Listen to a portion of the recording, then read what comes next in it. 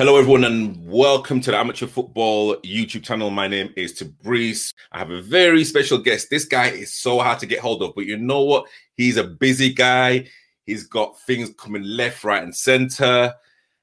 Dulwich, Hamlet, legend, Sanchez, Ming. How you doing, sir?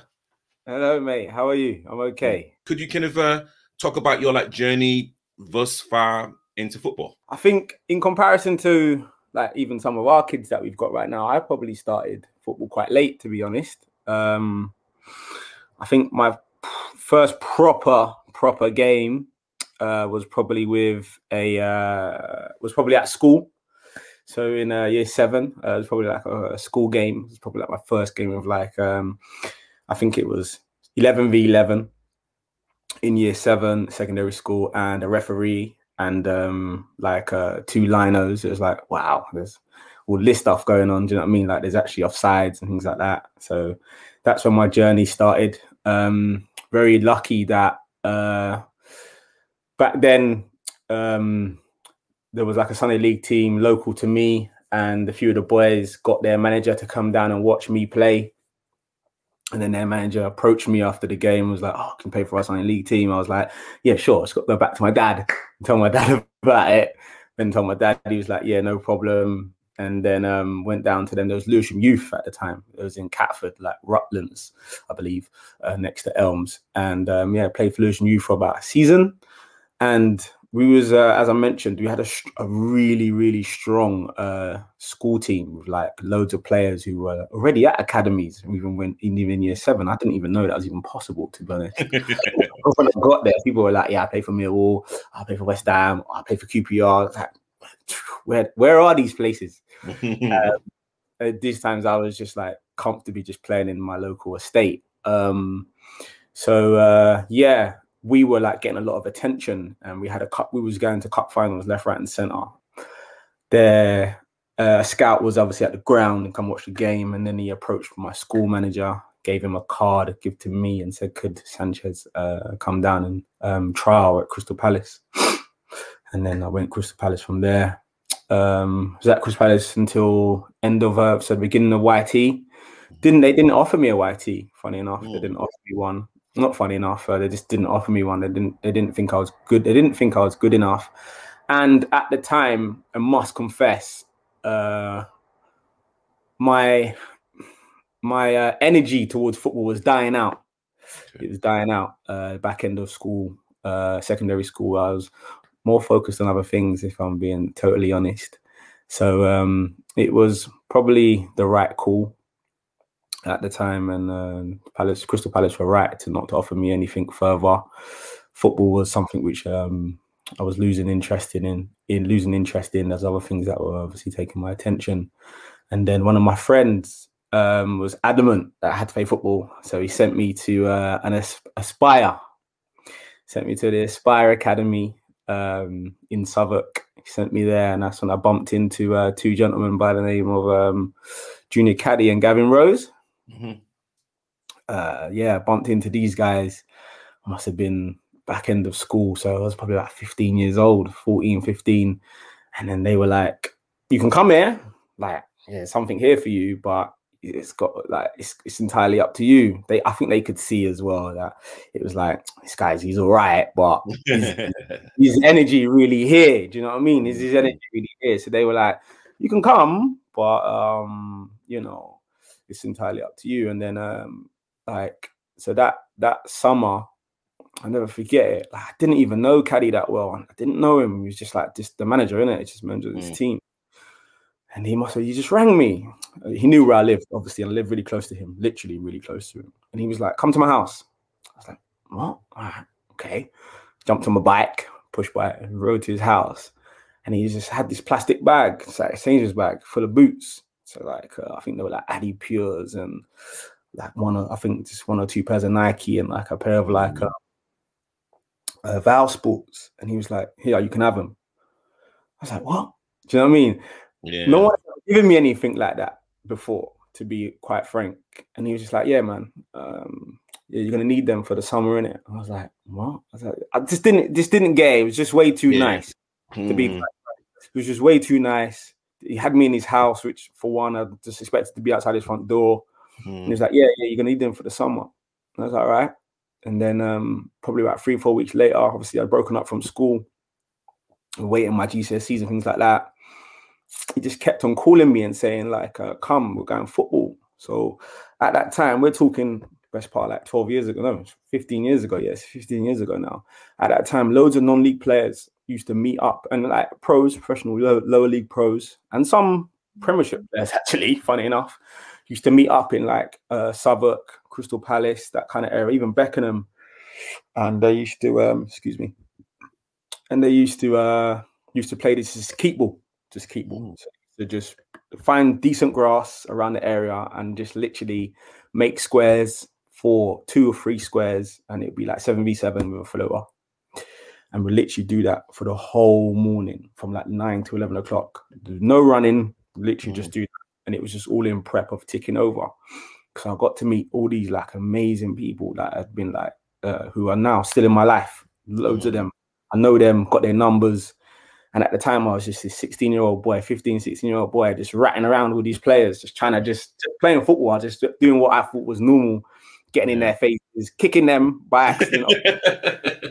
They're just like, just trying to just tick over. They've probably been out the night before. They've probably been on this whatever journey the day before that. They'll probably come off holiday that night before and all the things like that, and just come down, lace up their boots just to kick a bit of ball. And I was just like, nah, I'm just hungry. I just want to play some football. So all these people were just kept on just saying like, oh, it's this boy, like, do you know what I mean? And I was obviously really gobby back then as well, and really aggressive. So yeah, it was mad. And then done like one season of like youth team football, so like what you call like an under 18s at the time. And we was attached to Fisher Athletic. It was attached to Fisher Athletic. So the Aspire Academy was attached to Fisher Athletic, and the manager was Wayne Burnett, who's I think now the under 23s manager at Tottenham. So Wayne Burnett, he was the first team manager at Fisher Athletic, who were in the Conference South at the time. And Gaffer says to me and 2 other players to come and train. Go and train with the first team. Okay, great, fantastic. Didn't think much of it anyway. But when I got there was like 2 or 3 of the guys who had been there the previous summer when I was playing football. So they were like, oh, yeah, man, come sit down next to me. Lovely, fantastic. Like, you know, kind of, you know what I mean? I felt way more comfortable. They kind of knew who I was. So the aggressive or like the abrupt or even the rude Sanchez would come out, they kind of would be able to like de-escalate it or even give it a bly when one of the other boys would be like, who's this boy running up his mouth or whatever else, you know what I mean? Because effectively I was like 16 years old with a bunch of 22, 23 to 29, 30-year-old players who were either pros, ex-pros or aspiring to be pros. And who the hell was I? So yeah, man, it was just like a blessing in disguise that I'd met these people previously. And then Wayne was just like, you can stay. So I didn't go back with the youth team. I stayed with the first team. So I was seeing around a lot of senior football at a decent level. And again, the team was set up in a way, obviously they were full-time. So they trained on a Monday morning, they trained on a Thursday, trained on a Thursday, then trained on Tuesday, trained on a Thursday, then trained on a Friday. So my time was occupied immediately. And obviously we're traveling all around south of National South on a Saturday or Tuesday night. Unfortunately, we got to like the playoff final, lost on penalties, and then the team kind of like fell apart because in non-league, you know, you have a big push potentially for one season with a budget. So, well, people start to go elsewhere. Loads of players went to like different clubs. Loads of players got like professional contracts, Yeovil, Dagenham, Brentford, those kind of places at that time, and the Football League. So then Wayne stayed, but a lot of the team didn't. So I was like, oh gosh, I think that's it now, innit? Do you know what I mean? Probably going to go back to playing youth team football. But I didn't. He asked me to stay on, offered me like a contract at the time or like a deal at the time. He couldn't offer me a contract because it's non-league and I was obviously under 23. So the thing that people always say to you is don't sign a contract, don't sign a contract, never sign a contract. If a club comes in for you, it's going to be hard to get you out, all that kind of stuff. So Fisher offered me a certain amount of money. And at that time, it was a lot of money. It's a lot. Just like, what are you doing? This is crazy. I was earning more money there than some of my friends were earning as a YT. And at that time as well, I was living alone. So all this money was just like, it was all mine. And I was like, you didn't have to share it with no one. I didn't share no one. Didn't share no one. And like, obviously, by that time, I'd met a few players at the club, and obviously, as I said, a local team. So like this guy called Gavin Days, absolute legend. He lived right next to me. He used to come pick me up every morning, take me to training, and drop me home. And I'm telling you, I'm coming in the car, like buzzing. The guy would let me change the channel on the music, like repeat the song. It was just so cool, man. Yeah. I'll be training. Obviously, we come back from far sometimes, or whatever. He would let me sleep in the car. So anyway, he's driving, I'm just sleeping. Yo, wake up! You're outside the house. He's ledge. Gavin Days, never forget him. Proper guy, man. On the pitch, like anyone trouble me, he's in their face. It was just like, yeah, it's proper big brother at the time. It's ledge. And then Fisher went bust, so it just went out, just gone to pot. And then it was like, huh, what are we gonna do now? So obviously I phoned Gavin and Cads. I was like, Cads, like, oh, I don't know what's gonna happen. Like Fisher's done, blah blah blah. Wayne's called me. So Wayne calls me, my manager, and says like, oh, you're coming to Grays Athletics. I was like, oh, yeah, I'm coming. But let me just phone Caddy and Gaffer, as in Gavin Rose. I was like, let me phone them. They were like, we don't know if you're going to go. I was like, what do you mean? They were like, yeah, there's no point you going there. They were in the conference prem at the time, but they weren't doing that well, but they had a big budget. They had like a big or whatever in Essexy kind of way. I was like, huh, why? They were like, because you might as well just stay in the league you are in. Everyone knows you. Go and play senior football at 18, 19 years old. There's clubs that I know would take you on now because they've played against you and they really liked what you did against them, because obviously I was playing for Fisher. This is the second season.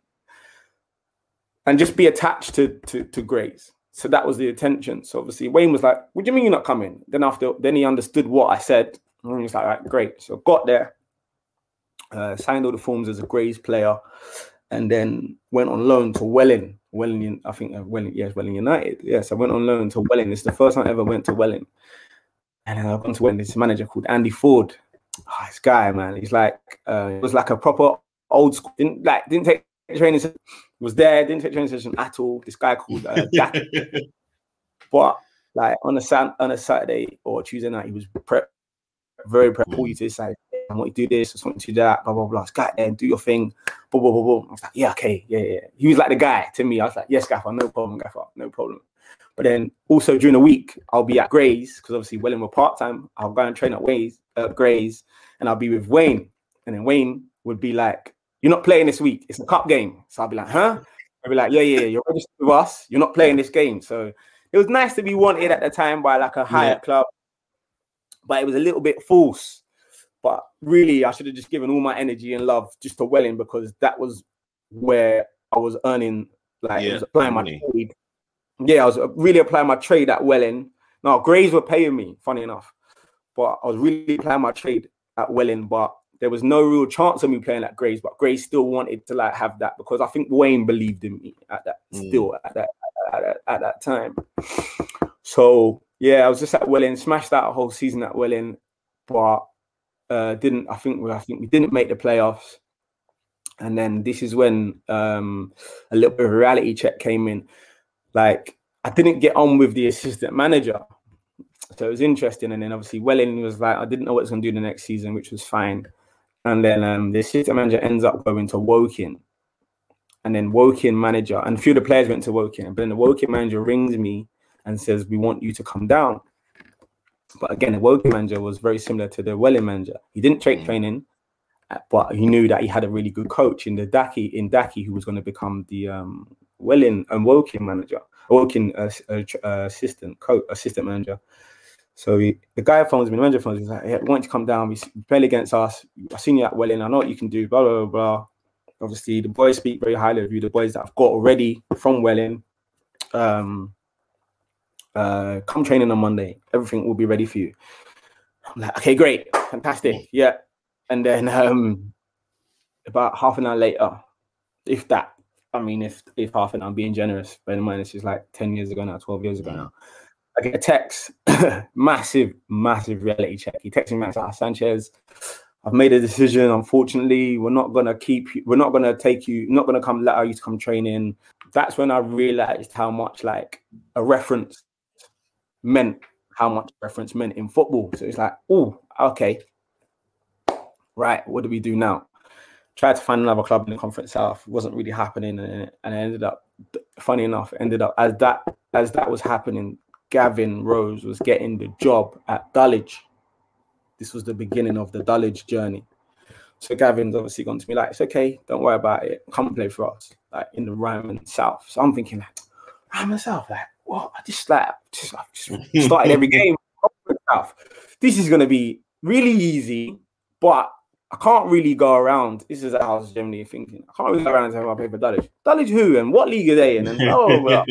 Like, I'm trying to be a professional footballer. This was my aspirations. This is where I thought I was going. I saw a load of my teammates into professional football. From this level, I just believed it was going to be the route for me. And that was it. So I went down to the Conference South, down to Ryman South, different setup completely. Tried to play, done really well. I think we got to like a playoff final. Funny enough, I took a penalty in the playoff final game, missed the penalty after taking like 3 or 4 penalties that season and scored them all. We lose. I was like, oh, never mind. I leave there. I go to Bromley. I think I go to Bromley. We go Bromley, play quite well, have a good season, leave there, go to Staines. Okay. No, that's a lie. I think I go back to Dulwich for another season, then go to Staines, have a good time at Staines, rupture my ACL at Staines, leave Staines, spend like 8 months out during the season trying to rehabilitate. Very lucky that I had the connections at Crystal Palace. So Crystal Palace allowing me to come in and do some rehab there. I was going back to Dulwich and getting some rehab there.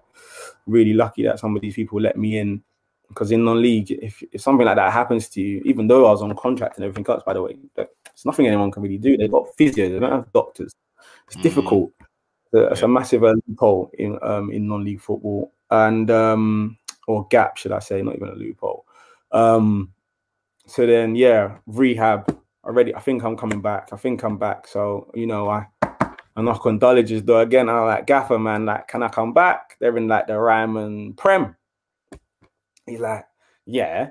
So I've come in to train. I just want to see what my knees like. Come in to train.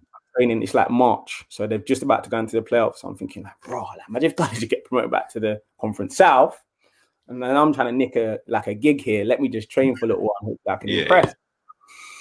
So I'm just training. They're on their prep. They're like on their way to like a playoff final in the Ryman Prem, and they lose. So I'm thinking, unlucky. And then like I get a phone call from Dulwich. He's like, Gaffer. Gaffer calls me. He's like, Sanchez, listen, I'm trying to get some of the old boys back in. I just want my players around me. I want to like build a different environment here. Like, I just want people to know what we're about before they even get here, kind of thing, and that you fit that mold. So I was thinking, like, raw. To be honest, like I was trying to nick something, but I didn't even think I was ready. Like I just thought, I'm just gonna come in and then maybe you're gonna register me or during pre-season. But he offered me a deal that day, kind of thing. So I'm thinking, like, raw, this guy, like, maybe I am. I don't have to worry about. So, all that summer before preseason, I was just grafting, trying to just stabilize this knee. And then, obviously, the players are doing the complete opposite. They're chilling. They've just punched out the season, innit? So, day 1 preseason, boom, gone. Day 2, boom, gone. First match day, flying. Everyone's like, fuck, like, where's this guy? So like I'm thinking like yeah, and obviously your knee's holding up, nothing to worry about. Obviously I'm really cautious with my knee. I'm telling the physios are like really, they're cautious, like, all right, chill out, blah, blah, blah, do this, do that. And then I kind of like blew up, I believe. So probably like January, February, I just blew up. I just couldn't maintain. I'd done everything. My body had just like slowed down a little bit. Didn't have no knee reoccurrence. So just my gas was just different. It was just different. Everyone had caught up with my, I don't know, pre-season and my closed season training, and everyone had got match fit with me. So the impact that I was having was just slightly different. But I still had obviously the nous to keep myself going through games and things like that. And obviously we're pushing for playoffs. I think we lose. Yeah, we lose that playoff to Bognor. We lose that playoff final to Bognor. And then the gaffer's like, So everyone's thinking like, raw, that's it. I believe Dulwich have probably lost like 4 finals at this stage. So I'm thinking like, rotted, like, that's it, man. We're done. Do you know what I mean? I can see this team obviously opening up. We had some players that year, by the way. So like I'm thinking, okay, cool, no problem. And then we have like a team meeting about 2 weeks later. Bear in mind, we're just on the way back from Bognor. Coach, quiet. Like no one. And you know, I can imagine that's a long journey as well. What long journey? I'm not even sure if we even like ate properly. Like no one usually on the coach come out here like Bong, like where are we stopping off? No one's saying a word. It's just like, oh, whatever, like Dulwich, typical, get there and not win. So then everyone's just obviously on the phone like, oh, where are you going? What are you gonna do? I'm gonna try and get a trial here. I'm gonna try and do this there. Wow, this guy talking to me. I'm just sitting there thinking, like, oh, I'm buzzing. I even played a season. I didn't think my knee was even gonna be alive. The way the coach, the doctors spoke to me after getting my rehab or having the operation was like, Brethren, you just need to just get in the gym and like just make sure you can walk again. Like that was the side it was for me. I knew that I was just in a massive privilege in comparison to the average man to play football again. Yeah. Gaffer calls everyone in about a month later, big team meeting, and no one even knows this, but I walk into the private chat. So everyone's lined up, walk into the private chat. And before I even sat down, so in this private chat, it was me, Gaffer, Caddy, and a guy called Tambo at the time, who was like a fitness coach, like a first team assistant coach. And I goes, I ain't leaving. He's not leaving either. And he's like, the Gaffer just, but no, Caddy bursts out laughing. He's like, what the fuck? Like, what are you doing? I ain't leaving. And neither are my players either. None of my players are leaving. We're gonna win. We're gonna just do it next year. So make sure all these lot out there, don't make sure you didn't send no one home telling them they're not signing, because we're all staying and we're just gonna smash it up next season. And then like Gaffer goes, sit down. So I sat down now, and he's like, listen, you're right. We're gonna keep the majority of this squad. We know what we're gonna add. Blah blah blah blah. Like we fell short, but we're gonna give it like basically one more crack. So he said like just keep yourself ticking. I know your knee. Blah blah blah blah. I advise you not to slow down too much, but don't go overboard. And I'll see you in July. And we got some players in, and we just went for it, man. And then during that season, I don't know if you know, or don't know if you remember, but got kicked out of our home grounds. I was thinking like, oh, this place, like everything's just stacked against us. Yeah. What are we gonna do? But it was on TV. It was on TV. I can remember that was like 5-6 years ago. What actually longer than that? Yeah. So like imagine my mum, she doesn't even care about football like this. She's like, Sam, you still at it? I'm like, yeah. She's like, everyone at work was speaking like, because she works for like a local council. And like everyone was just speaking about it and blah blah blah blah and blah blah blah. So you got kicked out. So where are you gonna play then? I was like, yeah, mum, we've been shipped down to like Tooting. She's like, oh, that's far. And I was like, yeah. She's like, oh, okay, so what happens now? I said, oh, to be fair, like we've got the maddest fans, mum. Like they just followed us. They don't care. Like, yeah, they want you trouble. So like we just literally took over a whole new ground. Yeah. The pitch was a bit different. Our home grounds, we believe. Sorry, let me speak for myself. I believe our home grounds really tight and cute and intimate. And like Tottenham, Tooting's like quite open. It's quite open.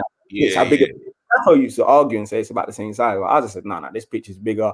Even the fact that there was like open parts of the ground made the pitch bigger. Yeah.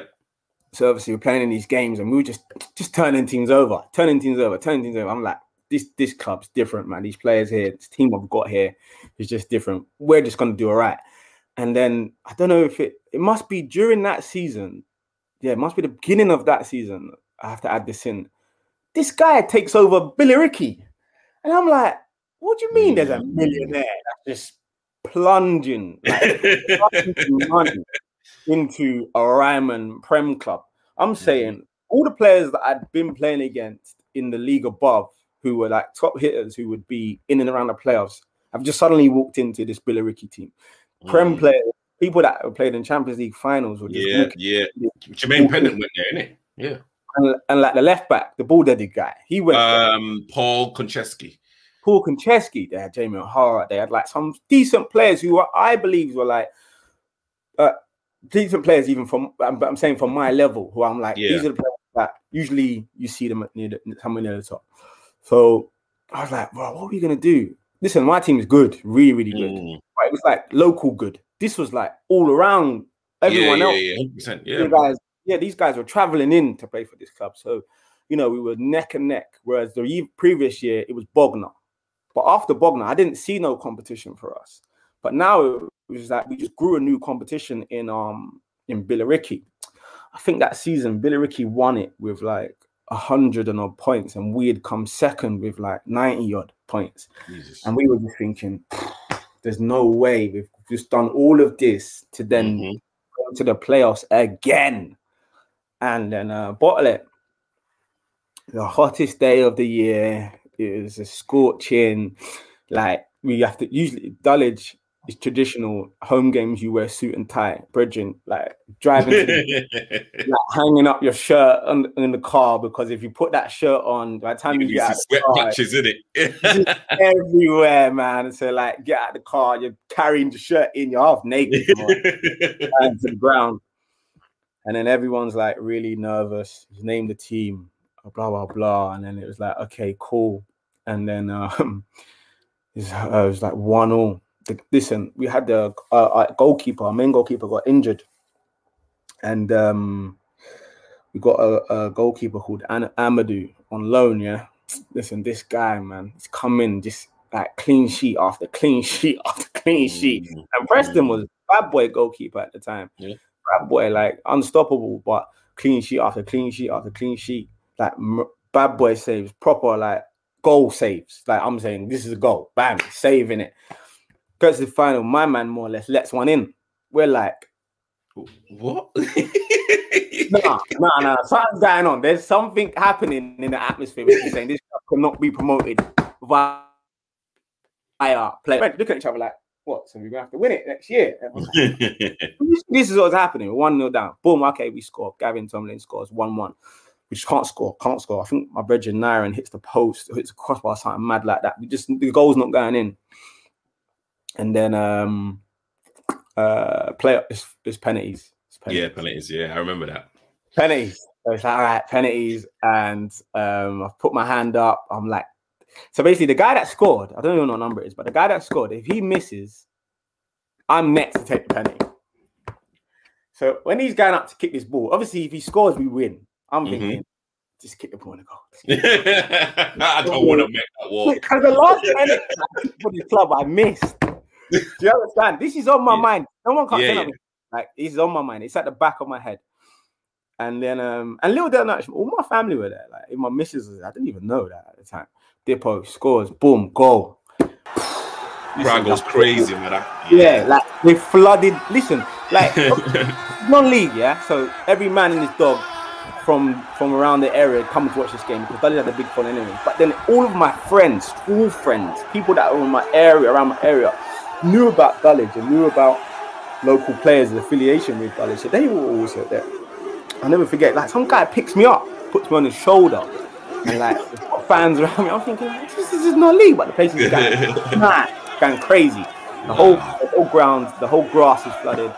Like, the grass, like, you can't see grass. Like, it's a little bit even like scary because I didn't even know who you were, and they were just grabbing. Yeah, 100%. Yeah, grabbing strangers. Like, can you give me your shirt? Give me a shirt. I'm like, can I just get to it? Can I breathe? Like, whoa! I've experienced that as like, yeah, I know what that feels like.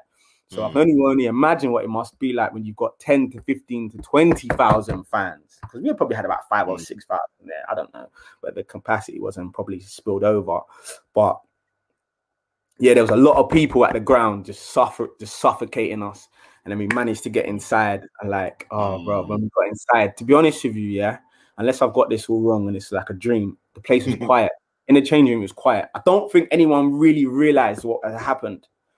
And then I think the gaffer and the manager come in, and then it just went, everyone was just going mad. It was just like alcohol or like just every water, everything was just flying around. Everyone was just hugging each other. Like, we've done it. Nothing, no one could change it. Like, no, nothing. They moved our ground. They were chatting rubbish. They were saying the club was gonna fold and all of this. But do you know what? No matter what, been promoted, and it's like just like one of the it's not even one of the biggest achievement in football for me. Like to create history. Dulwich has never been in the league that they're in now. It's just crazy, man. It's crazy. And like cut long story short, that's like my football journey in a nutshell. To be honest, like that was the end. That was the end of it. That I'd done something. I'd achieved something. I always spoke to managers in the past, and they were like, a lot of players just play football. They don't even win anything. There's nothing to it. They just play. They just finish fourth, finish 12th, finish 21st. Don't get relegated. So when we done that, it was like, yeah, tick. As a business owner, I'm a runner, director, whatever you want to call it. I get it. Which is probably an unpopular decision or opinion, should I say. I get it. I certainly get it. The kind of figures that I'm hearing that a club can make in terms of 60, 70, 80 million pounds a year to then potentially earning 300 million a year is like an absolute no-brainer.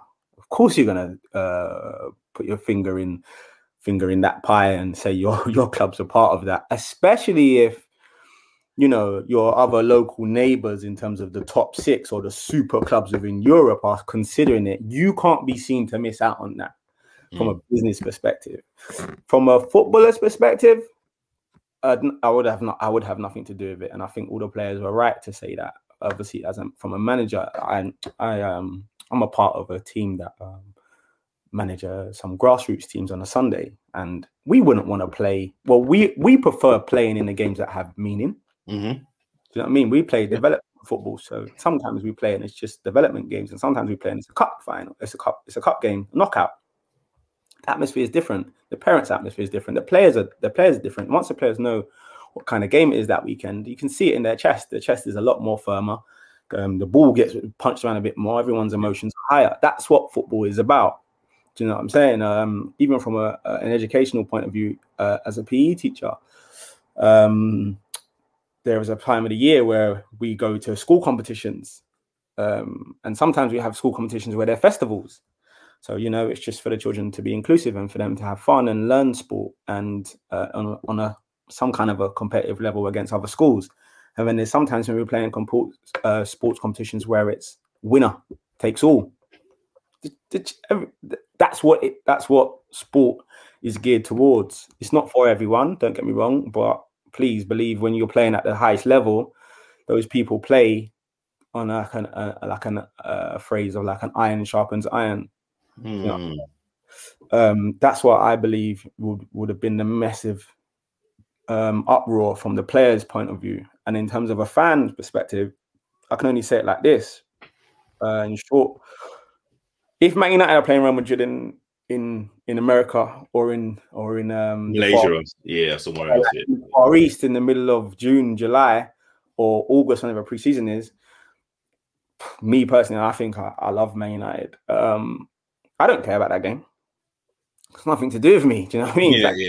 I find the score. If I don't find the score, I don't find the score. Man United playing Real Madrid in the quarterfinals of the Champions League.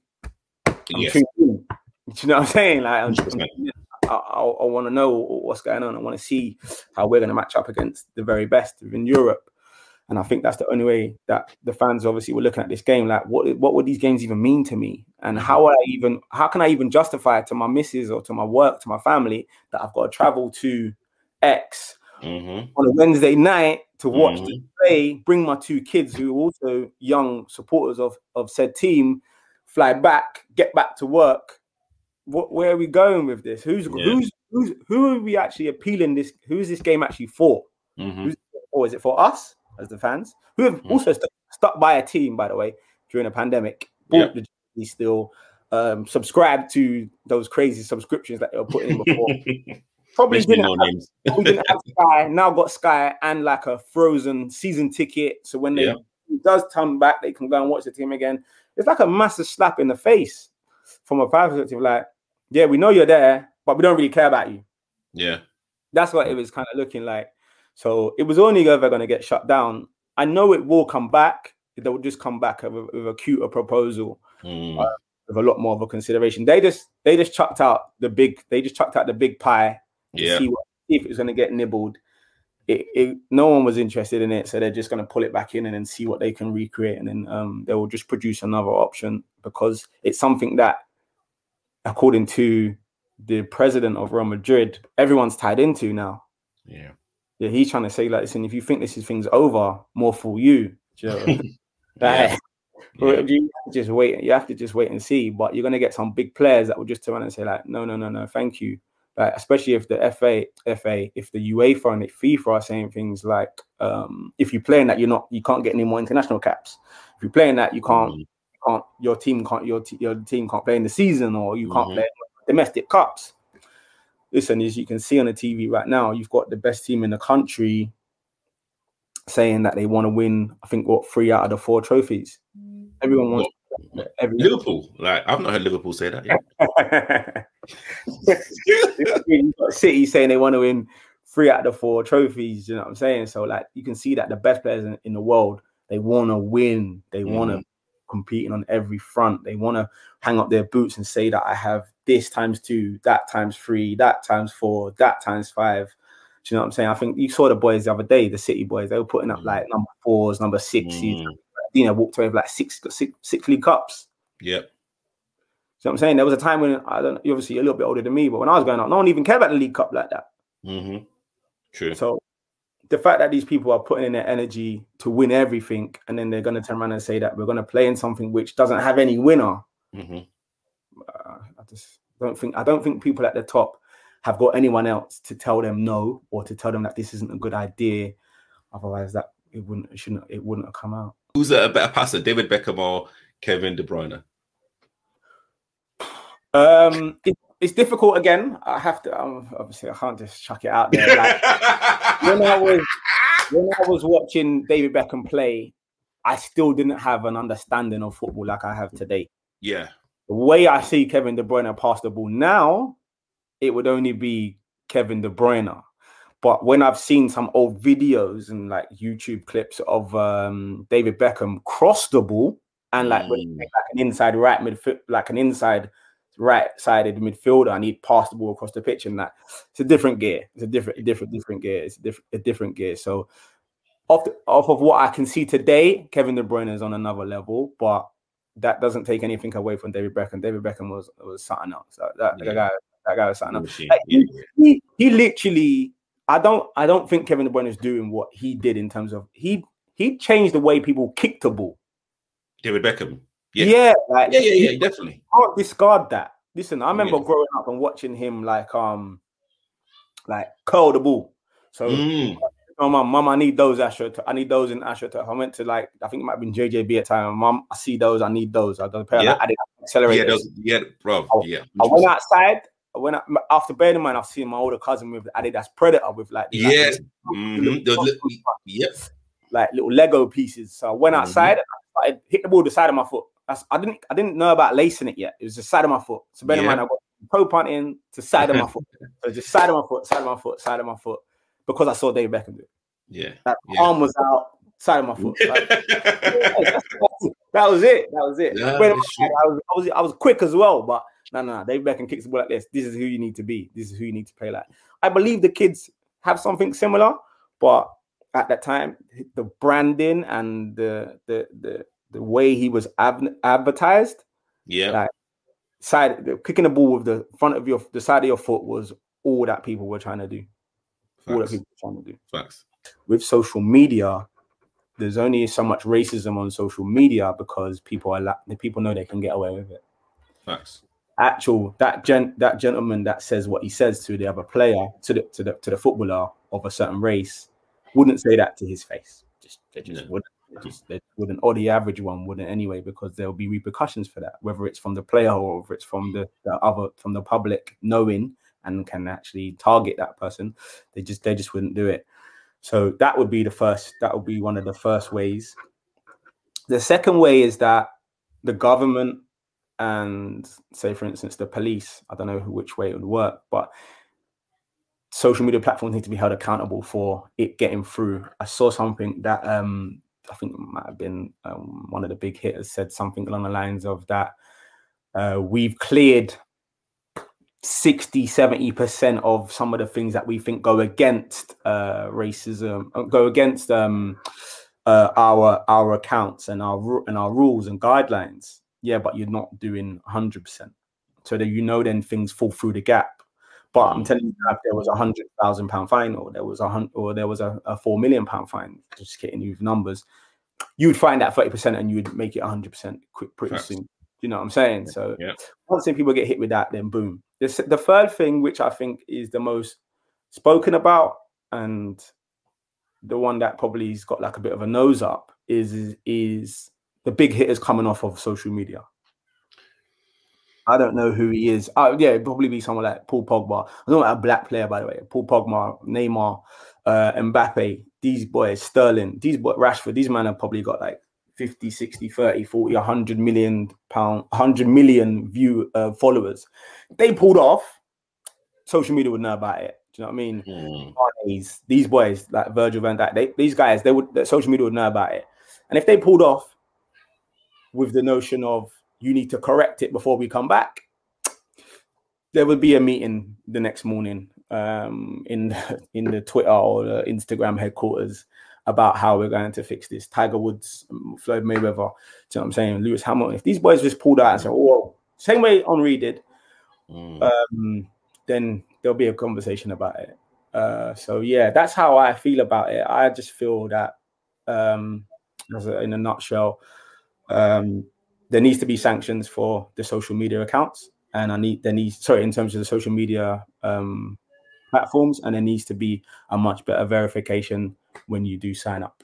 You are renowned for like being a fierce competitor, being like a tough like tackler, and you know what, knowing what we would call like the dark arts of football. Do you think like the word of a no nonsense footballer is kind of almost frowned upon now? You know, what's your opinion about that? The same way socializing has changed, same way that the average player has changed and the type of football has changed. And like, you know, they don't tackle in football no more at the top of the game. Crazy, isn't it? No one tackles that football in the top of the game. So that means that the type of footballers have changed. Players don't communicate in the same way. So that means that the type of person that plays football has changed. In my changing room, as I said, when I was 17, you didn't come in at halftime. You'd be surprised as well. But you didn't come in at full time and just straight onto your phone. It didn't happen. You know what I'm saying? It's just like, listen, I'm going in changing rooms in the game, and the first thing I see is these guys are just like this. I'm just like, I'm not saying I don't know about my phone. Listen, I love my phone. I love it. But that's not how I was brought up in football. So that's how the game's changed, and that's how it filters into the actual football pitch, into the 90 minutes. It's funny you say things like dark arts or even things like that. Remember, I play at the back, so I can't really wind up players like that. It's interesting people even think that of me. Like, I might tackle someone hard. I might even step on someone's foot by accidentally on purpose, but I don't really give it, you know. And if I do, I know I'm even more on edge, because when you play at the back, it takes one moment for that guy to score against me, or his team to score against me, or that guy to beat me. Yeah. I've got to be on it for 94. So I'm on him, especially if it's a one-on-one duel or like a guy. I'm on to him, but I'm very wary that at the slip of a button, a slip of a beat, he's gonna be like, got ya. He didn't even play well, by the way. He didn't play well. Kicked the ball in. The back post, he's kicked it in. So he got me. Yeah. And he will go home and tell everyone that he played really well because he scored. Facts. It's true. And I'll be like, I had him for the whole game. Yeah. At one moment. So when I get into these duels or these players, sometimes I know, because obviously some of my friends are also in the changing room and they're speaking like these things, and they're like, we can get in his head or we can wind him up, or, you know, blah, blah, blah. I'm like, wow, these guys don't realize that I'm competitive, but I'm not trying to give it too much, because I know what you're going to achieve by getting one over me. So when sometimes I'm playing in games, man, people are like, they run past me, they'll bump me with their shoulder. I'm like, I had no intention of doing this today. I just wanted just to play. Remember, I'm like, we get the ball down. So I'm also like, I ain't got no intention of this. I tell you, as I said, remember, I just played last 5 or 6 years in playoff finals, so my teams usually win. Yeah. So I'm like, what is that? But then, yeah, just get one, or I'll be taking a throw in, and then the manager will be like, something. I'll be like, huh? What is this? So there's clearly have a reputation, and I'm okay with it. I'm trust me. It doesn't. I don't really sleep on it. I'm well known for being extremely emotional, passionate, whatever we want to say. Honest. Yeah, over honest, heavily critical, all of those kind of words about myself and my teammates. And sometimes it's like, you don't really need to do that. Whereas when I was growing up, maybe one reason why I survived in long leagues, because I'll come in and he could be 26, 27 years old. Hey, listen, what was that? What was that? And not because I'm bad or because I think anything else, but because we've got a standard. Whereas now, you kind of got to like let people have their moment, maybe text them on Sunday morning, come about it from a different angle, talk to them again on Monday morning at training, show them a video about what we're talking about. Do you know what I'm saying? Because the message can just get missed if you don't allow people time to breathe. Whereas when I was growing up, we didn't really need that. It was just like get a message to that person ASAP and we move on. So that also comes with time, by the way. I didn't learn that straight away, and I still make that mistake to this day. Today, I would make that same mistake about how to deliver my message to even my personal life, because people are changing and football has definitely changed. I've got some friends and some like associates where I can be really blunt and honest with, but the general people around, I have to be very careful how I transmit my messages, because my tone, my energy, my body language could just look like a completely different conversation, a completely different sentence. Have you kind of got any, pieces of advice, tips for kind of any young footballers looking to kind of improve their game to the next level? Find a why. Find your why. Find your why if you're going to play football. Like, some players play football to get their parents out of a hole. Some players play football because they love football. Some players play football because they're going to be the person that's going to take them to another. Do you know what I'm saying? And all things like that. Like, find your why. So that's going to be the reason why you're going to get out of your bed. That's going to be the reason why you're going to stay behind training. That's going to be the reason why you're going to do something in off season. That's the reason why you're going to do extra in preseason. If you can find that and stick somewhere near that for the long term, it will put you in good stead when people start having their opinions of you. I don't know, 16, 17, 18, 19 years old.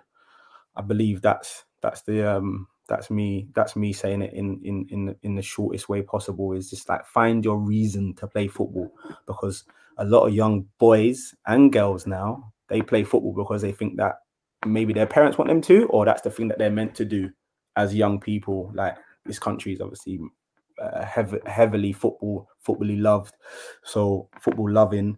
So people sometimes play football and they don't actually realize what they're getting themselves into, because football, from the playground to the park to the professional game to the senior professional game, it's like this universe is apart. And some people have been professionals, like friends of mine, and they're like, it's not for me. Like, playing professional football isn't for me. Playing senior football isn't for me. Playing competitive football actually isn't for me. But I love the game, so catch me at goals on a Thursday night. Do you know what I mean? Because I'm actually good. Like, I knew a player, man. Like, when I was growing up, this guy had like the best left foot in the world. Like, I've never seen a guy like left foot like this. This guy used to breeze past players, get himself out of, like, it wasn't even that quick either, get himself out of like these tight areas. But I'll be honest, looking back at him now, like, I don't know if football was really for him. Like, he might just turn around and say to me, like, what do you know? You don't even know me like that. You just played with me on a Saturday or whatever. And then maybe something was happening in his life. But I'm just saying, in terms of the makeup that it takes to get through even whatever was going on in his life, I just think that is a certain type of person that has something in them to play football at what is deemed to be a professional level.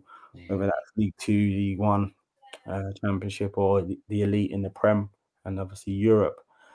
Need to find your why and stick to that, because we all go through something, and everyone's something is there something, and some people can manage to get over there something and still progress, and some people can't get over there something, and then they end up falling out of the game or falling out of love with the game. It's been an absolute pleasure, man, and thank you. And and it's been an eye opener for like me, and again, I just kind of wish you all of the best. Please like, subscribe, share, and I'll see you guys real soon. All of that. Take care. Thank you very much.